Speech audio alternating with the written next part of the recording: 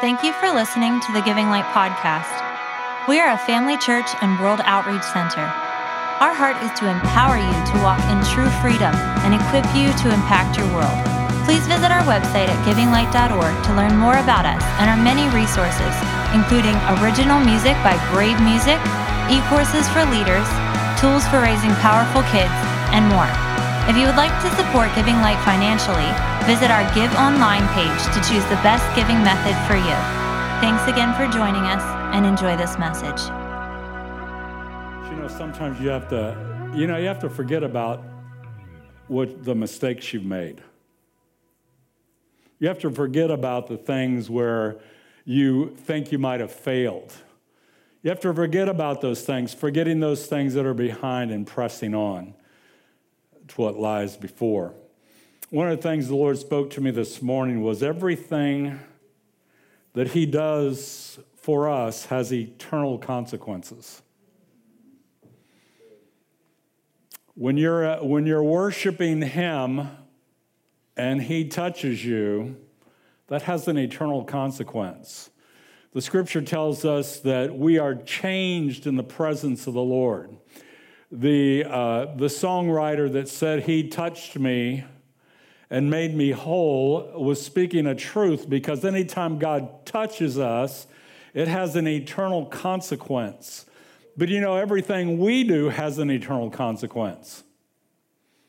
Everything we do, every time we lift our hands and worship the Lord, every time we say a prayer, every time we do something, we are affecting eternity. We are affecting our eternity. As a matter of fact, the Scripture says in James chapter 1, it says, "Receive with meekness the engrafted word, which is able to save your souls." Which is able, do you know, my soul is being saved every day. I'm a brand new creature in Christ. How many of you are going to heaven? How many of you are not sure? Nobody not sure. Okay, good. Every time we lift our voice in praise, it has eternal consequences, because we are connecting with an eternal God. And everything He does has an eternal consequence for our good. I was supposed to preach this last week, but the Lord stepped in. Hallelujah. God's good. He steps in. How many of you were here last week? How many of you are glad He stepped in? Amen. Hallelujah. Did He touch you and make you whole? All right. Well, we actually on the week that Valentine's Day was, we were in D.C. ministering down there, but I thought, you know, the Lord just moved on me, and He says, I still want you to preach on love. And so I was ready. I thought, well, this is a week late, but praise God, we're going to preach it anyway. Well, now it's 2 weeks. But you know what? Katie told me, she said, love is eternal. Hallelujah. So that's good. Praise the Lord. Katie was there a minute ago, and then I looked back at somebody else there. Oh, Lord, hallelujah. Praise the Lord. So anyway, you know what? I was in getting a card, and I was amazed at how many people were rushing to get their Valentine's stuff. But I want you to know, I'm not a last-minute guy. It wasn't on Valentine's Day. It was the day before. So anyway, but I was just amused at seeing, you know, the flocks of people at the cards, you know, and guys buying little flowers and little love things. And I came to the realization after I picked out my cards, you know, you look at the back to see how much they cost. I thought, man, love is expensive. Love is expensive. But you know what? When God shared His love, it was expensive. For God so loved the world that He gave His only begotten Son. It was expensive, but it was worth it. It was worth it. There's another thing that came to my mind also is a lot of times some people picture love as weak. Picture love as weak. They see it, anytime we try to take matters into our own hands, we consider love being weak. How many of you have ever had the thought of getting even? I used to have a saying, I don't anymore. Stephen don't get even. He gets ahead. But I've repented, changed my mind. I've been renewed I've received with meekness the engrafted word that's able to save my soul. Hallelujah. So I want to talk about this morning God's eternal love. I want to talk about love. And there's more than one word in the Greek for love. I think there's 7. I just want to give you a couple. One is agape. It's been described as God's love, but he also uses phileo. Let me just say this. Agape love is a selfless giving love. This love is not dependent upon the one receiving. It is dependent upon the one giving. In other words, you don't merit his love. He gives his love before you merit it. I don't know if we ever merit God's love. So his love, agape love, the love of God, is dependent upon him. And it's because that's his nature, which we'll get into in a few moments. It's his nature to love. You don't merit God's love. It's dependent upon him. He gives his love before you deserve it. How many of you think you deserve his love now? So you still don't merit it, but he still gives it to you. There's also the word phileo love, and of course we know that you probably heard that Philadelphia uses that word, the city of brotherly love. I don't know if they live up to it, but that's what Philadelphia means, the city of brotherly love. But according to W. Vine's Expository Dictionary of New Testament Words, phileo is tender affection. Do you know that God's love towards you is tender? God's love towards you is affectionate. If you just see the Father as someone who has a bunch of rules that you have to live up to and you're never going to measure up, you are missing the love of God. The love of God, again, we don't merit his love, and also his love is tender and affectionate to us. To you. So it's tender, affectionate love, God to man, also man to man, but it is never required of man to God in the Scripture. God never requires you to have an affectionate love for him. But Jesus said, if you love me, keep my commands. Keep my commands. You think, oh man, there's so many commands. Oh, he narrowed it down. He says, if you love me, keep my commands. And then he says, greater love has no man than this, and he laid down his life for his friend. Hallelujah. Well, talking about affectionate love, in Jeremiah 31, verse 3, it says this, the Lord has appeared of old to me, saying, yes, I have loved you with an everlasting love. Everlasting. Does it run out? No, it never runs out. It is everlasting. It continues to go. It never weakens. It never fades. It never fails. As a matter of fact, the Scripture says that love never fails. Love never fails. But it goes on to say, therefore, with loving kindness have I drawn you. With loving kindness I have drawn you. Loving and kind. If somebody says they love you, but they're never kind, beware. There used to be a movie called Jerry Lewis and Dean Martin. It was Sailor Beware. But girls beware. If they say they love you but they're never kind, beware. As a matter of fact, if you want to know how they're going to treat you, look at how they treat their mother.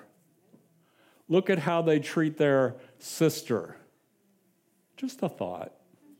Oh, but I know, he just loves me. Okay, I'm sure he does in his own thinking.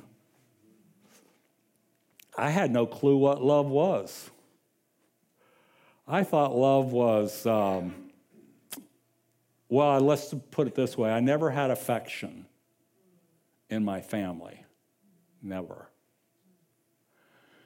So in my perverted worldview at the time, love was probably just sex. Glory to God. Joel's saying, don't go too deep. Let's just put, no, I'm going to stop there. But, I had to grow into it. I remember one time, it was in the storefront. Some of you don't even remember this. I know the Crumbs remember the storefront because they had the family circle, and we invited them to our church service, and when they got there, there was more of them than there be of us.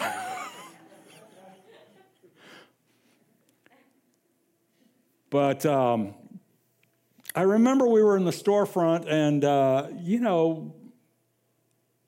I hadn't grown as much as I have now spiritually.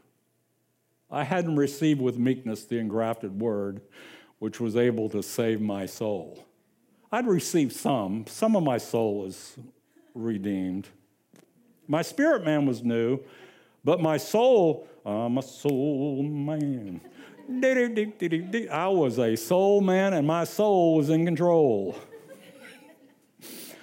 But you want your spirit man in control. But anyway, Melody was having a hard time because of me. I remember the kids were just little, Rebecca and Joel were just little, and I said, well, this before church, Wednesday night church.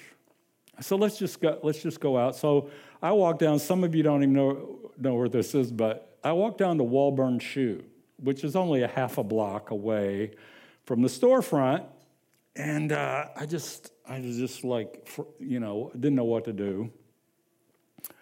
And I said, Lord, help me to love my wife.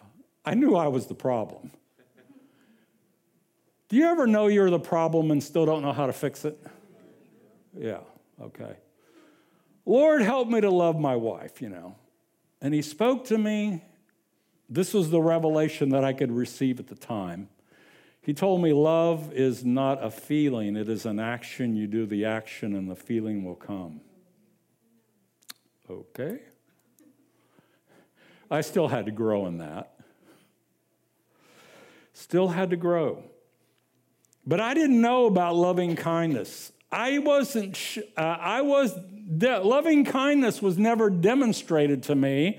So I didn't know how to do it, but God would reveal himself, and when he did, it was just so wonderful. But God doesn't always reveal himself in the same way every day. And so we have to walk by faith. We have to walk by faith. So once I began to learn that loving kindness, he draws us with loving kindness. How do we draw our spouse? With loving kindness.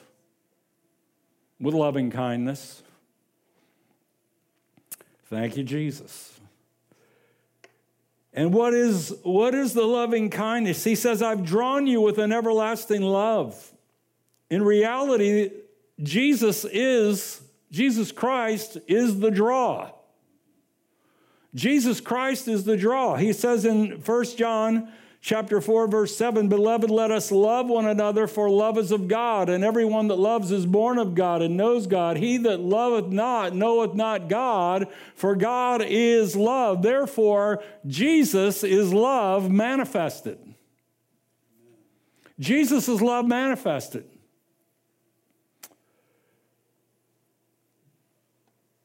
Thank you, Lord. Jesus said in John chapter 6:44, he says, no man can come unto me unless the Father draw him, which sent me draw him. So the real attraction to God is love. The attraction to God is love. Well, you know why you tell me all this? Is because you are God's ambassadors. You have to receive the love so that people can see love through you.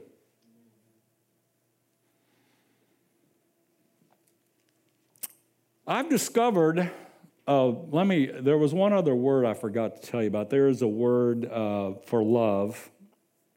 It's called eros. Eros love, and there was a symbol of a snake that was eating itself.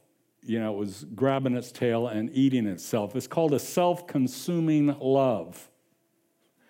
Anytime you love yourself more than you love others, you're in a self-consuming love that will eventually destroy.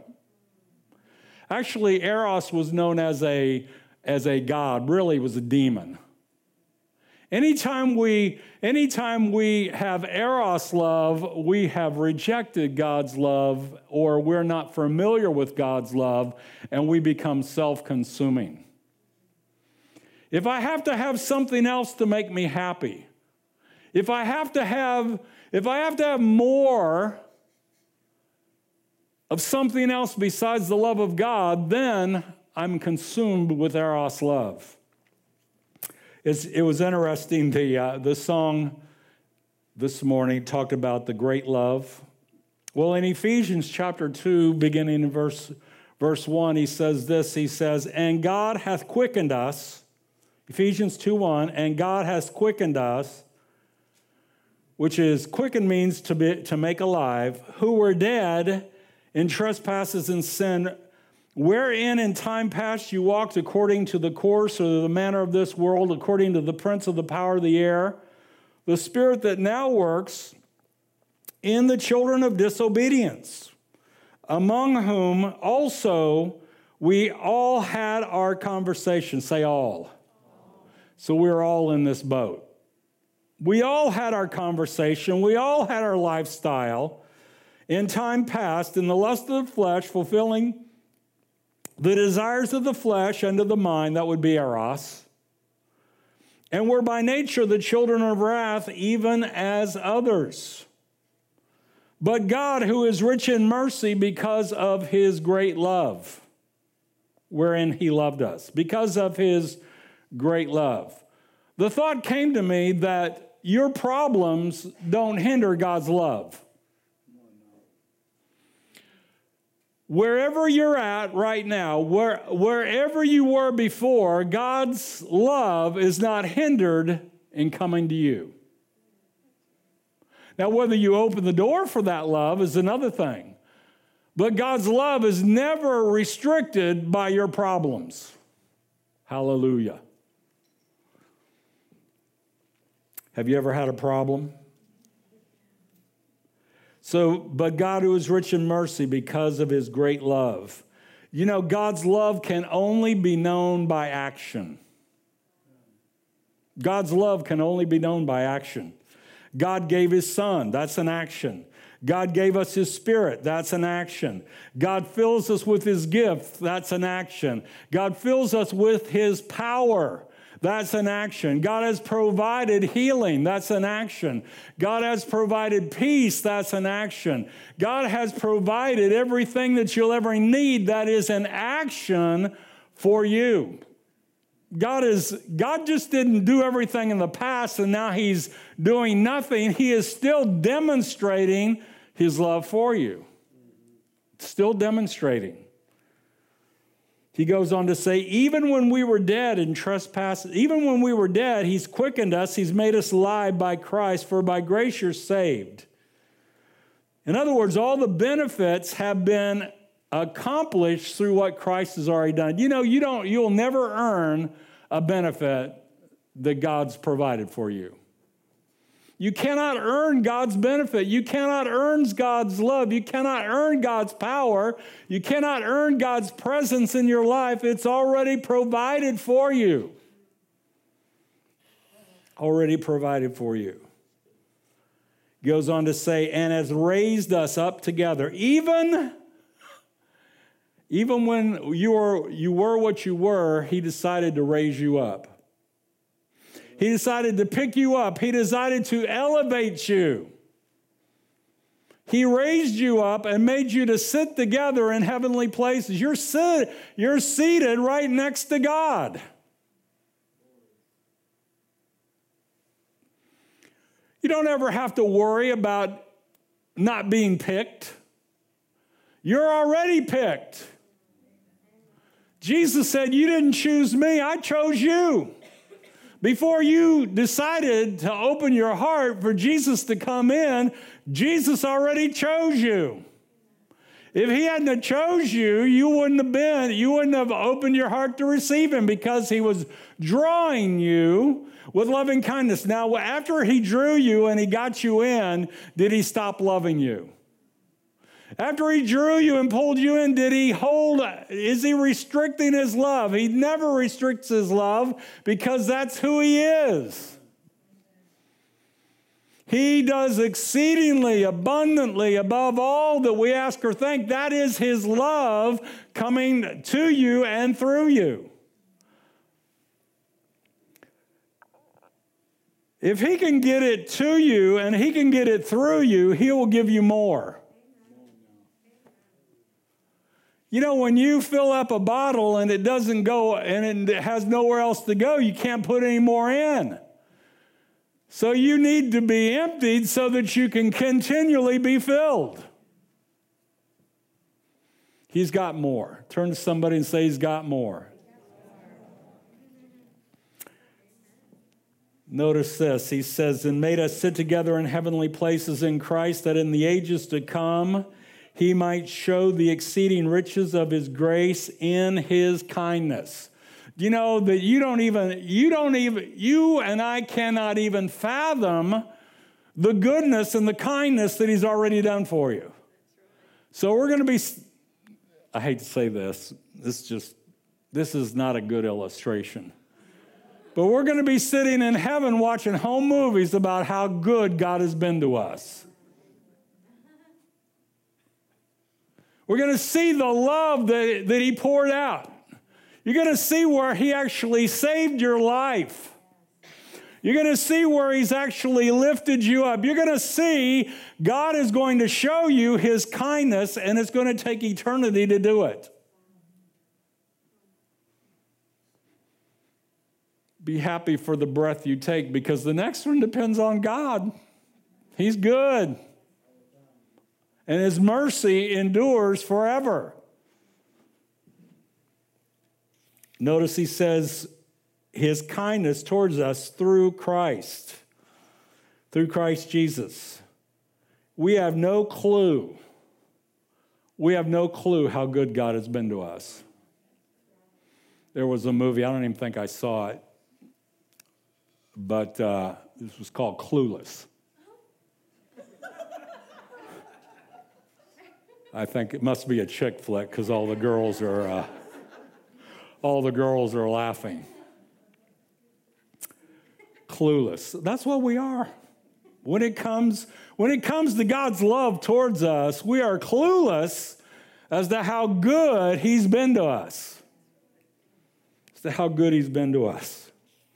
He says, for by grace you have been saved through faith, and that not of yourselves. It is a gift of God, not of works, lest any man should boast. For we are his workmanship, created in Christ Jesus unto good works, which God has before ordained that we should walk in them. You know, his To be raised up, to be seated in Christ, is not just to sit there and do nothing. How many of you think you get bored doing nothing? Some people say, I'd just like to try it. Give me a chance. It's like somebody saying, money's not the cure-all. Well, just let me give it a try. It is not. Thank you, Lord. But we are his workmanship, created in Christ Jesus unto good works. God's ordained good works for you. And I think once we discover those good works, we will be fulfilled. Once we discover those good works, we're not going to be bored with Christianity. You know, I'm not looking for some big ministry. I'm just looking for something where the Holy Spirit speaks to me and I can just move and touch somebody that's right in front of me. You don't need something big. If you hear God's voice and you move at that particular moment, you are fulfilling the good work that he's called you to do. Sometimes we complicate things. We complicate things. As a matter of fact, the Bible talks about the simplicity of the gospel. The simplicity, but we try to make it difficult. We even try to make it difficult for people to receive. We make it difficult. It's not difficult. God so loved the world that he gave his only begotten Son. Whoever believes in him should not perish, but have everlasting life. What did he say? He said in Romans chapter 10 that if we confess with our mouth the Lord Jesus, in other words, we say Jesus is our Lord, and believe in our heart that God's raised him from the dead. Do you believe Jesus was raised from the dead by God? Then the Bible says you shall be saved. So what else do I need to add to that? Do I need to add anything to that? Not according to the Scripture. Remember, receive with meekness the engrafted word, which is able to save your soul. In other words, anytime we try to add to what God's already said, we are complicating it. We're complicating it. And then anytime you complicate things, it just frustrates you. I remember one night, it was a Christmas Eve. We were living in Millersburg in a mobile home.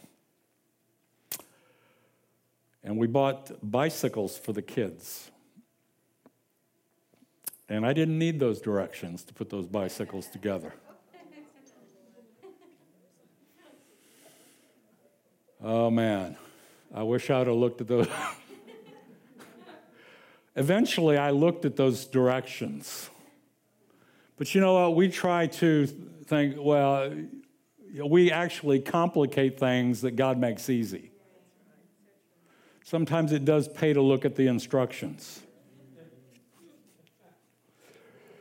So what is the love? What's the love that God has for us? It's a love that we are never separated from him.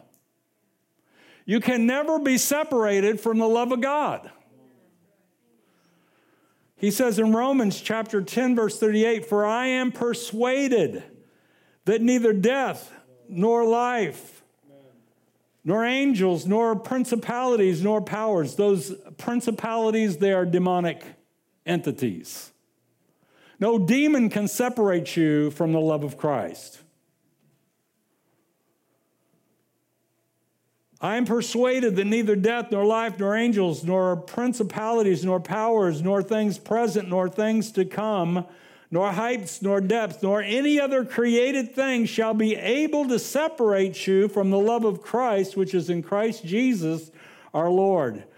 And in reading that, I saw that your problem will never separate you from God's love. Your problem. You know what? Sometimes we don't focus on our problems. We focus on other people's problems. And we focus on what their problem is. But that's only because we want to mask our problem. I got problem. You got problems. All God's children got problems. But we are delivered from those problems. My grandmother used to tell me, she only quoted half a verse. Did Grandma ever quote half a verse to you? Maybe Grandma never talked to you about the verse. She said, many are the afflictions of the righteous.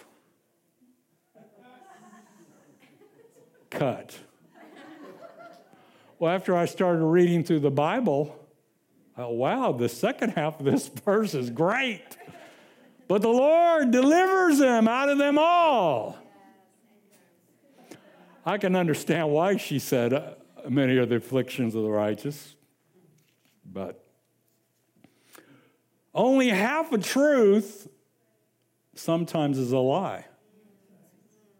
Many are the afflictions of the righteous, but the Lord delivers us out of them all. None of your problems can ever separate you. There's no demon in hell. Life is not going to separate you. Death is not going to separate you. As a matter of fact, in our death, we become closer because to be absent from the body is to be present with the Lord. Thank you, Jesus. Another thing. Because of love, all things will work together for our good. Let me just say this, you can disagree with me if you want, that's okay. But in my theology, God doesn't bring the problems. But he will take the problem that has been brought to you and turn it around for good.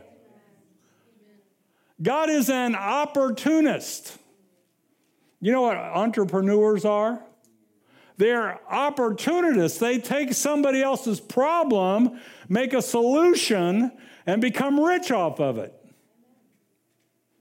But God takes the problem that the devil brings to you and he turns it around for your good. He is an opportunist. But he doesn't bring the problem. You know, when I was growing up, the theology that I heard was that God made you sick. That was the theology I heard. Well, God's trying to teach you a lesson. But you know what? When you read the Bible, where did Jesus ever go around laying hands on people to make them sick? It's funny, when Jesus laid hands on people, they all got healed. Jesus taught people lessons by giving them words, by speaking truth to them. Now, I know there's a scripture in the Old Testament that says, be not like the horse or the mule that has to be bridled, but be led by the Spirit. Somebody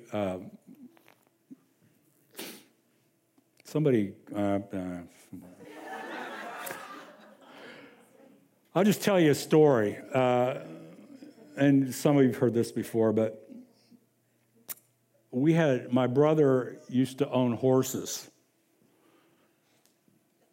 I'm just trying to protect people, that's all. Yeah. But my older brother used to have horses, and there was this one that had a reputation of biting. And so I had been riding this horse, and my little brother's 5 years younger than me. And he'd always get me in trouble. Mom, Steven's looking at me. Steven, quit looking at him. So, I took the opportunity to, after I'd rode this horse, I say, here, hold the reins. Well, yeah, I think I might have took the saddle off and, hold the reins. So this horse leans over and bites him on the shoulder. And he starts screaming. Well, my dad's there. So he takes a 2x4 and educates this horse. And in my mind, I'm thinking, I'm next. Fortunately, he didn't put 2 and 2 together. I got away with it. But the illustration is, don't be like the horse that has to have a 2x4 to learn the lesson. You say, well, God going to take a 2x4 to me? No. Hard is the way of the transgressor. If you keep walking in it, it will come. It'll come. But it's not God doing it. So don't try to correct my theology. Anyway, I believe all things work together for good, but anytime the enemy attacks me, God's going to turn it around for good. God's going to turn it around for good. Thank you, Jesus. Blessed be the name of the Lord. Also, well, this is one I never wanted to preach this. But you know that love will discipline you to walk in righteousness? Have you ever been disciplined? Have you ever messed up? Have you ever needed correction? Well, let's look at Hebrews. I always used to just never want to preach this, but I thought, well, I better. Hebrews chapter 12 and verse 5, he says, and have you forgotten the exhortation which speaks to you as sons? My son, do not despise the chastening of the Lord, nor be discouraged when you are rebuked by him. For whom the Lord loves, he chastens, and scourges every son whom he receives. If you endure chastening, God deals with you as a son. If you endure chastening, God deals with you. In other words, whom the Lord loves, he corrects. In my thinking, when I would read that, I would see how I was corrected as a child. But I don't think God corrects the way I was corrected. Have you ever heard the phrase, a word to the wise is sufficient? A word to the wise is sufficient. It's best to hear what God says and let that correct you. Well, God broke my leg. Oh my God, he broke my leg. Well, why were you playing on the roof? Oh man, God let the police give me a ticket. Well, why were you going 85 and a 55? Please, Lord. No, hard is the way of the transgressor. It's not always God's fault. And matter of fact, it's probably never God's fault. Thank you, Lord. It says in 2 Timothy chapter 3, verse 16, it says, all Scripture is given by inspiration of God, and is profitable for doctrine, for reproof, for correction. How does God correct? Through His Word. Well, what if you never read the Word? I've been fascinated by people's testimonies of coming to Christ, whether it's atheists, Muslims, Jews. I've just been captivated, but there is an ongoing theme through every one of these, Mormons too. They started reading the New Testament. They started reading the Bible, and the Bible drew them to Jesus. The Bible opened their eyes to be able to see the reality of Jesus. It's funny because a lot of Jewish people, they're told don't ever read the New Testament. Because, the New Testament is about how Christians can persecute the Jews. So a lot of them, they said in their mind they're thinking, oh, this is about how Jesus is a Catholic. They all think Jesus is a Catholic. But they begin to read it and they say, this is a Jewish book. Jesus is a Jew. The New Testament was written by Jews. This is just a continuation of the Old Testament into the New Testament. So then they embrace Christ, at least the ones I've been listening to the testimonies of.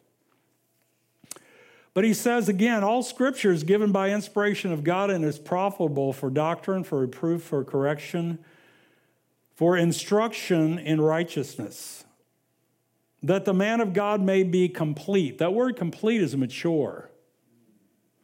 Do you know that as soon as you accept Christ, you are perfect? You are perfect. In the eyes of God, you are perfect. When that little baby comes out, they're perfect. They don't need a heart added. The heart's already there. They already have a brain. They already have the fingers and toes. But how many of you know that brain needs to mature? We are perfect in Christ, but we all need to mature. And so the Word of God helps us to mature. That's what love does. Listen to this, that the man of God may be complete or mature, thoroughly equipped for every good work. Jesus said in John 15:3, he says, you are clean through the word which I've spoken unto you. Psalm 119, verse 9, how can a young man cleanse his ways? By taking heed according to your word. Your word have I hid in my heart, that I might not sin against you. What a blessing the Word of God is. What a blessing. Give us this day our daily bread. Is that just physical bread that we eat? No, it's the bread of heaven, the bread of life. Give us this day. Open our eyes to the Scripture. Open our eyes. Give us a revelation. Give me revelation. Show me what to do. I can't find my way, oh Lord. I haven't got a clue. That's third day. Hallelujah. Actually, they're in my range. I could probably do it. But. What is love? So God is love. So how do I picture God? Scripture says, this is what, I used to read this and I think, well, this is what love is. But then I discovered if God is love, this is how God is to me. This is how God is to you. Well, it says, love suffers long and is kind. So do you know God's kind to you, which we've already talked about, his loving kindness. He does not envy. God does not parade himself. God is not puffed up. God is not rude. God does not seek his own. God does not provoke. God thinks no evil. God does not rejoice in iniquity, but rejoices in the truth. God bears all things, believes all things, hopes all things, endures all things. God never fails. Another way, God is patient and kind. God does not demand his own ways. God is not irritable. God keeps no record God does not keep record of being wronged. God does not rejoice at injustice. God rejoices whenever truth wins out. God's love never gives up, never loses faith, is always hopeful, endures through every circumstance. Thank you, Jesus. That is how God's love is to you. I don't want to close with this scripture. In 1 John 4, 17 and 18, it says, love has been perfected. Now, this is God's love in you. Do you know God's love's in you? Do you know that love has to be perfected? How many of you love more now than when you first became a Christian? Good. That's good to hear. Love has been perfected or matured among us in this, that we have boldness in the day of judgment. In other words, you're not recoiling from the presence of God. You're not recoiling at the thought that you're going to stand before God. You're not recoiling. You are looking forward to it because you know that it's all been handled through Jesus Christ. Now, does that mean, I can do whatever I want to do? I wouldn't suggest it. Hard is the way of the transgressor.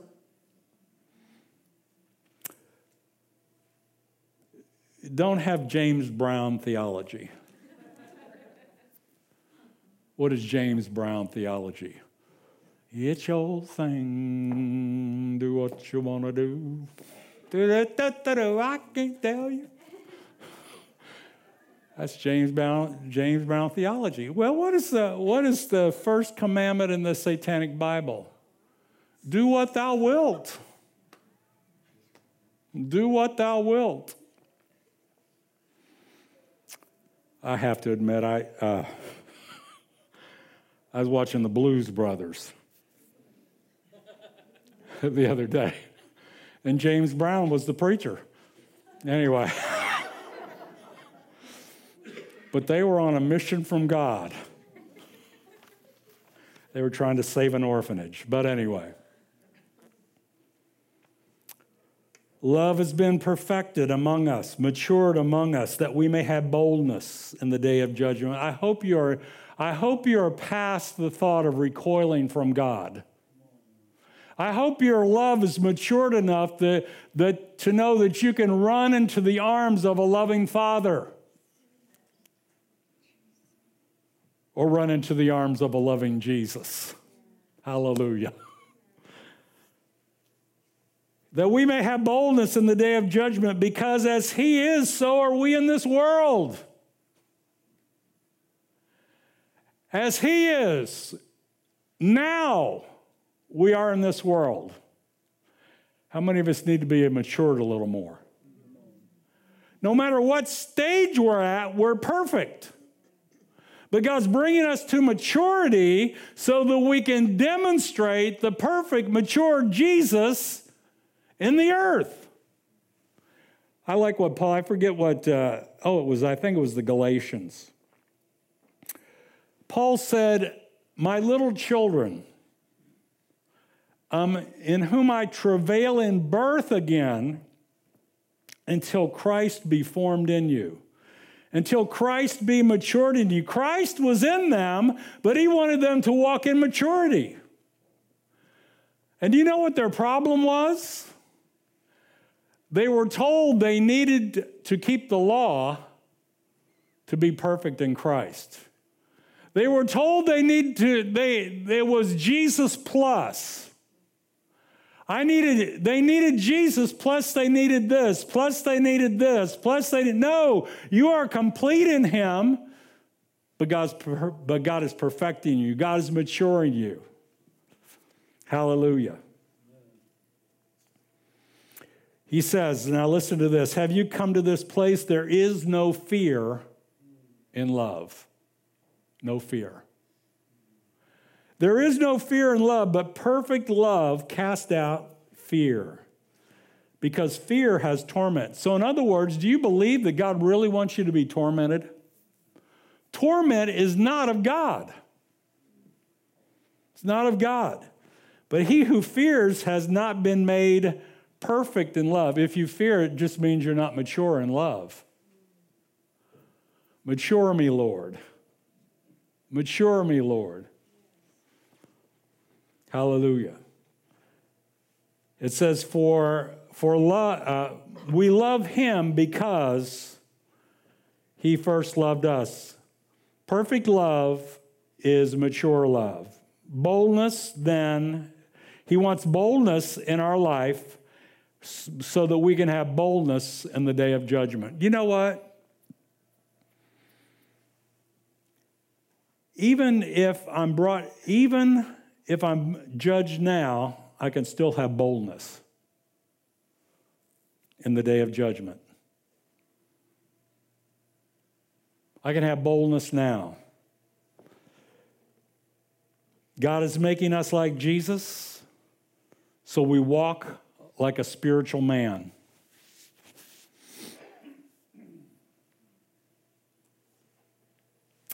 Hallelujah. It's not God's will for us to be tormented. I remember a song, Michel Mabel. The phrase goes, and I hear this from God to us. I love you, I love you, I love you. That's all I want to say. See, you're never going to be matured thinking, I've got to do this to please God. I've got to do that to please God. But the more we walk in love, the more mature we become, and the more we begin to walk in his ways. You know, the child is perfect, but you don't let him get behind the wheel at 5 years old. Perfect child. Perfect at 11. They're perfect at 16. But you still don't just turn the wheel over to them. They're perfect. God has a process of bringing us to maturity because as he is, so are we in this world. And his love is constantly working, constantly providing. He gave his son, he gave his spirit, he gave his power, he gave his healing, he gave his peace. He even gives us prosperity. Beloved, I wish above all things that you prosper and be in health, even as thy soul prospers. Well, Heavenly Father, in the name of Jesus, right now we take authority, Lord, over all torment that would try to rise in your people. We break off the power of fear. We break off the power of depression. In the name of Jesus, we decree that your people are walking in spiritual maturity and spiritual boldness. Not just bold here, but bold in your presence. You said to come boldly before the throne of grace to obtain mercy and find grace to help in time of need. Now, we're going to ask the healing team to come up. But if there is any sense of fear in your life, we want to break that off also. We want to break it off.